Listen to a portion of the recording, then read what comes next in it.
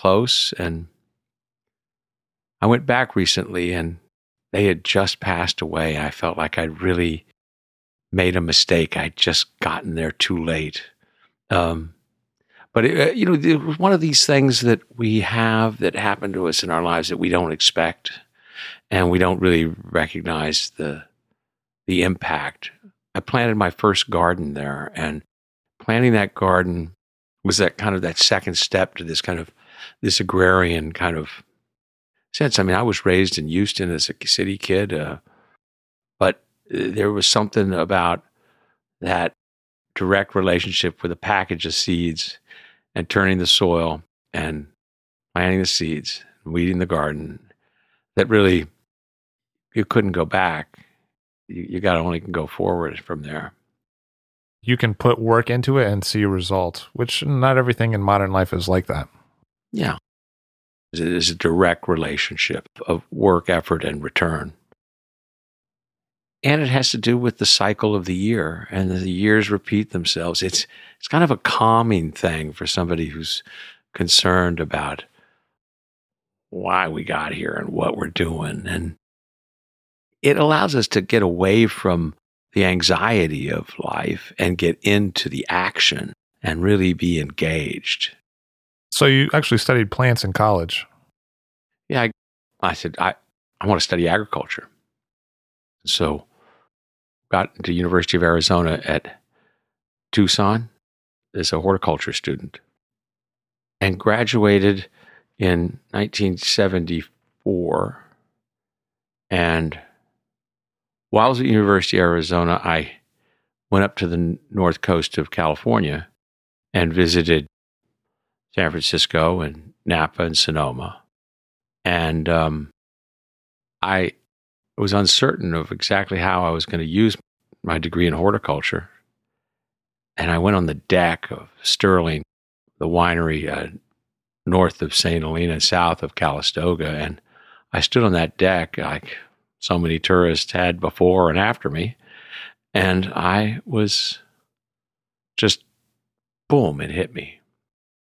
This is agricultural Yosemite, the native natural landscape coming and hitting the man-made landscape. Hit me very hard and made me sense that, well, why don't I study viticulture? So I graduated and moved to France and, I'll find a job in France, easy. And after 4 weeks of looking for a job, I still was jobless, and I was starting to feel like I'd made a big mistake. And then I headed north to Burgundy, and I was fortunate to get an introduction with the head of the Chevalier de Tastevin, who I regretfully cannot remember his name, but he gave me the list of 10 people, and I went down the list, and the first 9 rejected me wholeheartedly, with gusto. And the 10th was Jacques Cess, and Jacques said, well, Lee, let me check with my wife. She's in the hospital having our first child. That's Jeremy Cess today. So I went back to our hotel, and I was quite anxious. And he was good enough to offer me the job. And the domain was really he and 3 employees, me and 2 other hands. And we did everything from all the vineyard work to all the cellar work to all the bottling and the fermentation. And it was a mind-altering experience. Jacques could not have been a more magnificent mentor. The other 2 employees got 30 liters of wine in their pay a month. And I looked at it, I don't need 30 liters of wine. He said, well, you can have 6 bottles of wine out of my cellar. And Jacques' father was a great gastronome, a very successful business entrepreneur.